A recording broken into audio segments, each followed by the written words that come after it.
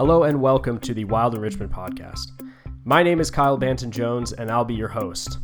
The Wild Enrichment Podcast is a show about animal welfare, training, enrichment, and everything in between.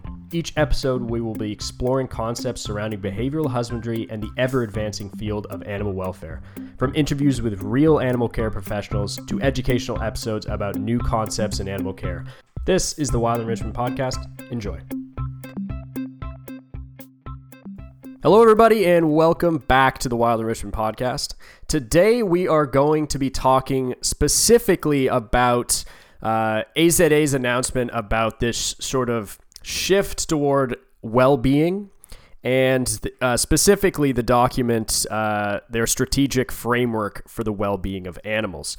I think this is a very important sort of shift, and one that can have pretty large impacts, particularly on AZA accredited institutions, but this is also sort of meant to be the writing on the wall for an overall shift in how we look at welfare and how organizations are organized and how we are taking care of these animals and what we expect to understand about their welfare and overall their well-being. So it's a very important document and one that I'd like to dig into on this episode of the podcast. So in order to, really dig into that and go over why it's significant, we should probably start with the beginning of, not necessarily the beginning, but the most recent development in AZA's sort of ideas around animal welfare and how we are, sort of taking care of and monitoring the psychological well-being of the animals that we work with. Because it's a slow shift and one that is very important within the animal care worlds. These animals are becoming harder and harder to take care of the more we understand about them. The more we understand about their psychological needs, these are much harder needs to meet than, say, the husbandry needs of an animal. They're much less tangible and harder to measure. So one of the first shifts toward really focusing on overall psychological welfare of an animal came out with the 1.5.0 clause in 2018 and in the AZA standards. And if you're not an AZA accredited institution that's listening to this, this is still important because this is sort of representing an overall industry shifts and what thought leaders in the industry and what sort of the people that are setting the bar are thinking about. So, it's still important to learn about and still important to sort of know. So this 1.5.0 clause in 2018 was really focusing on reactive and proactive welfare assessments. And the main thing they were sort of trying to get across to facilities was to make welfare, animal welfare, a strategic priority for AZA accredited facilities. And one of the main points of that was having an established framework for evaluating welfare of animals, not just reactively, but also proactively, documenting the assessments, these welfare assessments, and taking actions based on the assessments, actually using this data to assess every single animal on site and having a plan in place when, there's a problem that arises and doing it on a regular basis. That was the main sort of tenets and thought process behind 1.5.0. So, and that was in 2018.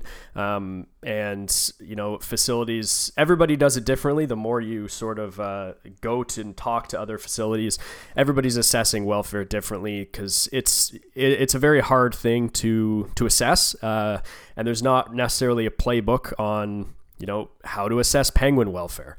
So we're, as a group of facilities, really trying to build those playbooks and trying to learn as much as we can. And that's sort of where this strategic framework for the well-being of animals comes from.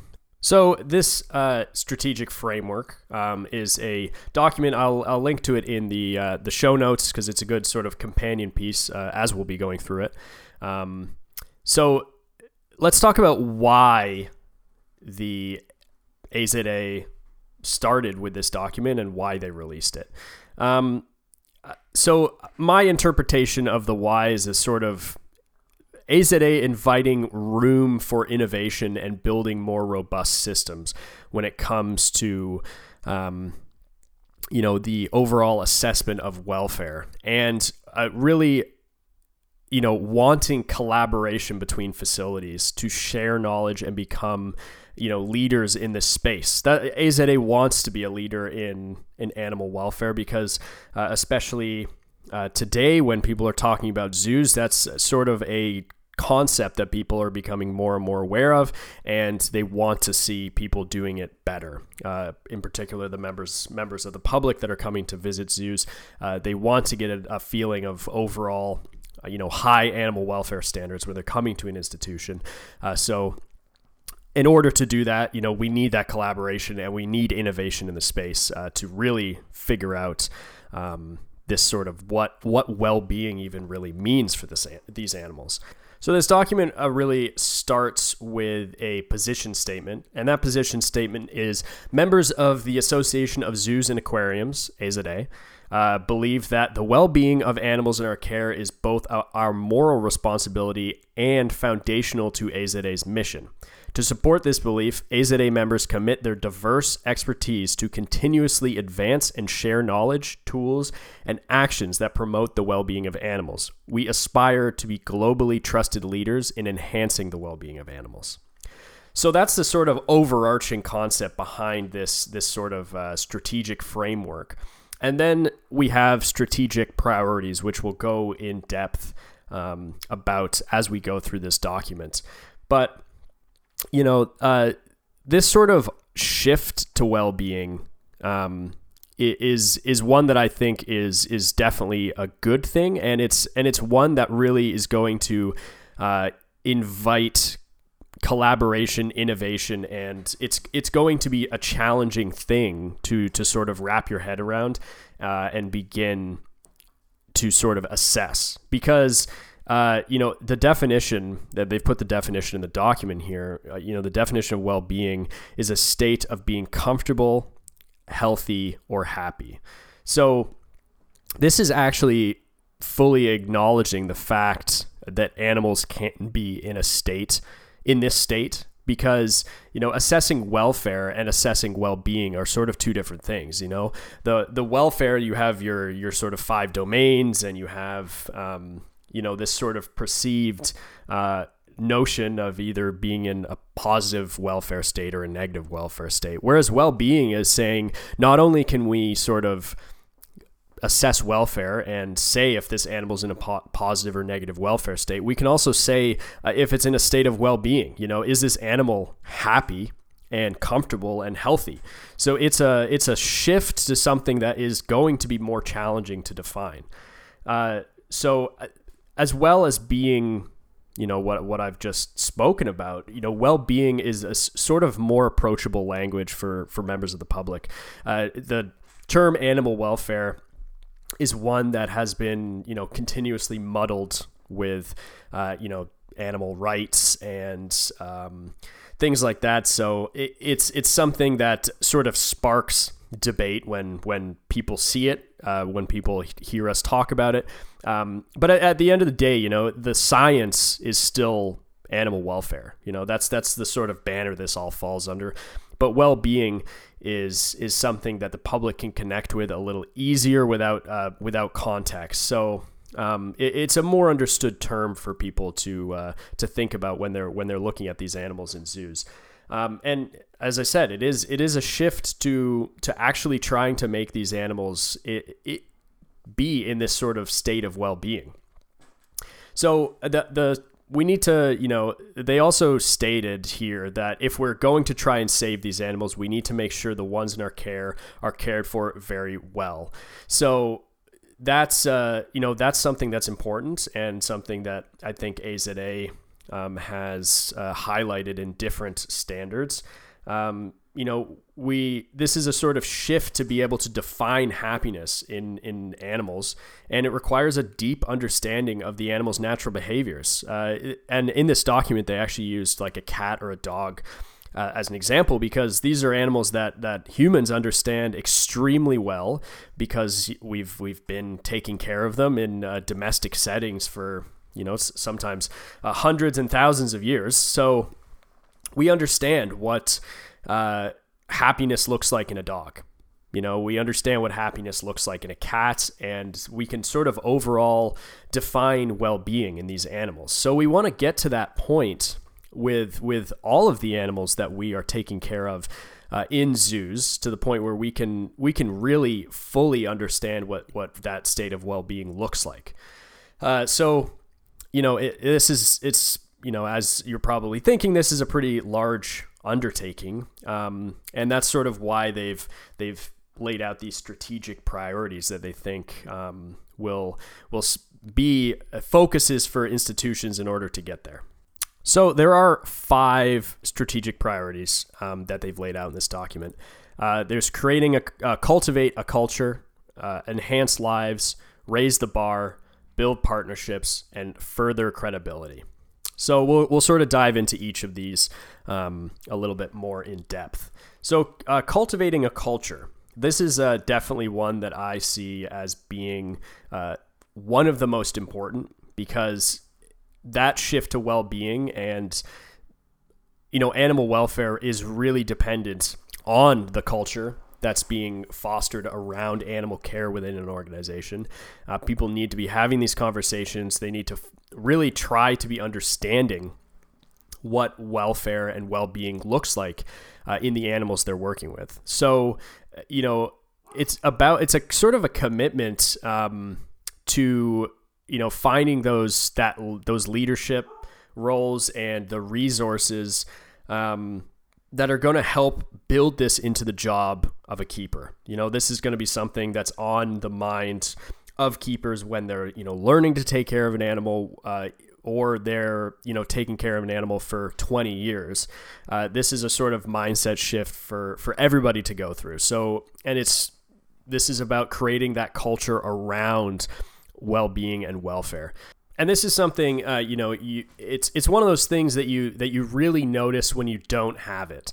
Because, if you've ever worked in an area with keepers that, maybe welfare isn't on their sort of mind all the time, it's very, very noticeable, and you can see the effects. So creating that culture is definitely, I see why it's sort of number one on the strategic priorities.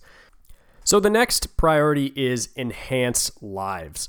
So as I've already really sort of mentioned, this shift to well-being is really to enhance the lives of the animals with both welfare science and staff training, because that's what it's going to take to get to the point of being able to define well-being.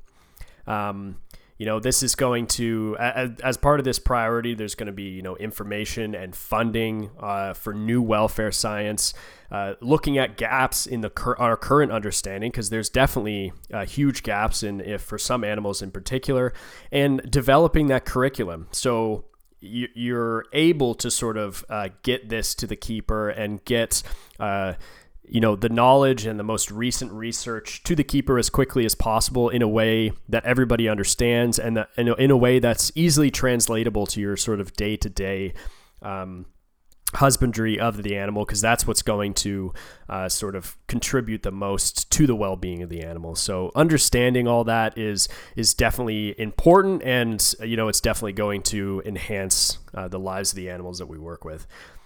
So the next one is raise the bar. So this is about continuously advancing the accreditation standards for institution, continuously raising that bar to the point where it is sort of forcing innovation and forcing those curriculums and that culture to be there in order to keep up with the bar. And this is, super important. And this comes with review and scientific advancements as it happens, and as it sort of trickles down into institutions. So it's definitely, an important goal for AZA to continuously be raising that bar to make sure everybody is sort of keeping up to date and building this into their culture. So priority number 4 is building partnerships, especially when it comes to, that scientific advancement and sort of looking for more information on welfare science. That's really going to building those partnerships with external institutions like universities, things like that are really going to be, that's what's going to drive a lot of that new information coming into this industry because, it's very hard for researchers to study these animals in the wild. So getting that opportunity to study these animals in captivity and in these sort of controlled environments is one that's super important and that's going to lead to, advancement in welfare science. So, really focusing on that external collaboration with the common ground of animal welfare and animal well-being is super important. So further credibility is the last priority here. And that's really what's going to come from fulfilling the rest of the priorities. At the end of the day, it's about furthering the credibility of AZA that to be a leader in animal well-being. And when this is, everything from when a member of the public sees the AZA stamp on an institution that they're going to, they know that they're being held to the standards where animal well-being and welfare is part of the culture and, really part of the priorities of the institution they're going to. So I see why that is also a priority for AZA and one that I think is super important, not only for members of the public, but for, scientific research. Everybody wants to know that these AZA institutions are being held to high standards when it comes to welfare. So those are sort of the 5 strategic priorities that are going to be supporting this commitment to well-being. And let's sort of briefly go over the sort of significance of this and what it means for you, working at an animal care institution. So the significance of this shift to well-being. I think this is really acknowledging the challenges that there are in taking care of some of these animals. A lot of the animals that we're taking care of in zoos they have very complex natural histories. They're capable of, complex decision making. And it takes a lot to make sure their well-being, their psychological well-being is being met and is being sort of at the state it should be. So that's why I think the main reason why this is a positive shift. And, this is sort of also acknowledging the immense amount of resources to do this correctly. And that collaboration between institutions is going to be key here because, there's not going to be one institution that sort of cracks the code on animal well-being and then everybody else is sort of copying them.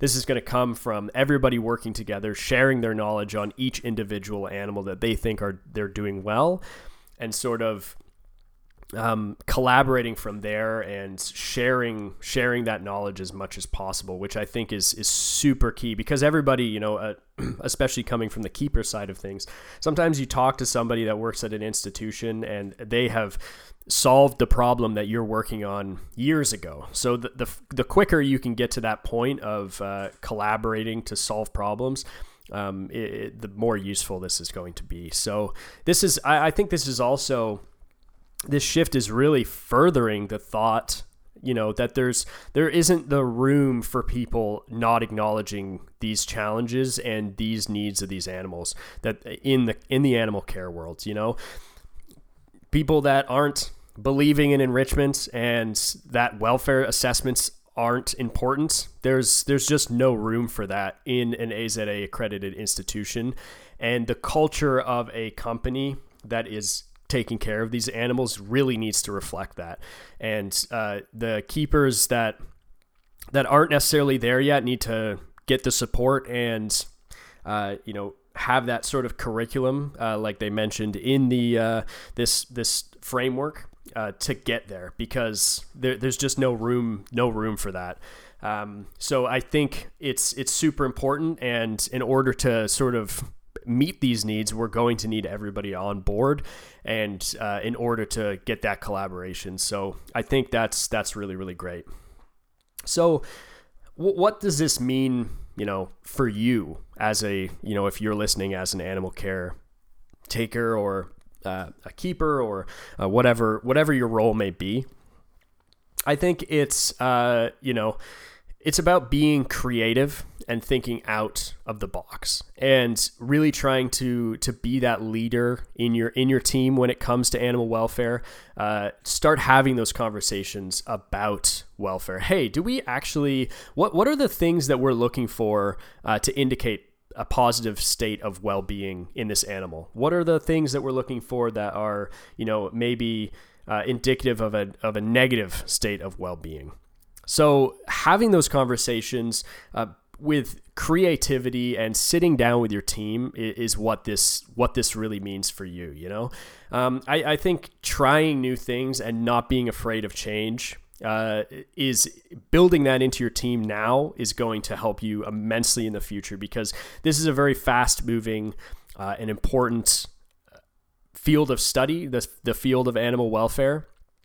And conditioning your team for change is very important, because as this changes, we're going to need to change quickly, and we're going to need to sometimes throw out the way we were taking care of this animal before and start a new way because of this sort of shift to well-being. So, having a clear understanding of what well-being looks like for these animals and having those conversations and getting ready for change is going to set you up for this to happen to your team. So, do some research and be aware of those studies on animal welfare, and always be seeking out new information and learn and collaborate. Look at your network, and don't be afraid to ask people. If you're taking care of orangutans and you connect with some people that are also caring for those animals, have some chats. Like, well, what do you think about what does well-being look like for you at your institution? And having those conversations and building that collaboration is really what's going to be important from the keeping side of things. So, I think this is overall a very, very important shift, and I was very happy to see this document.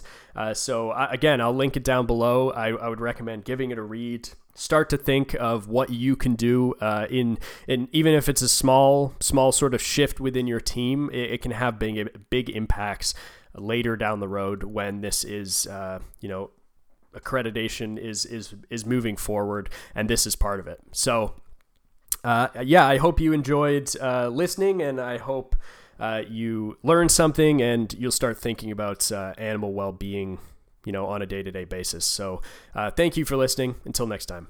We hope you enjoyed that episode of the Wild Enrichment Podcast. If you want to follow us on social media, you can find us at Wild Enrichment on Instagram, Facebook, and Pinterest. If you want to learn more about Wild Enrichment and see some of our great resources, check out www.wildenrichment.com. Also, if you wish to support Wild Enrichment, check out our Patreon. Again, thank you so much for listening. Until next time. Wild Enrichment is independently owned and claims no affiliation to any zoo, aquarium, or other animal care institutions. All of the information and opinions communicated through this podcast, wildenrichment.com, and affiliated social media accounts are based on my own opinions and experiences and are not in any way reflective of the opinions of my employers, past or present. Thank you.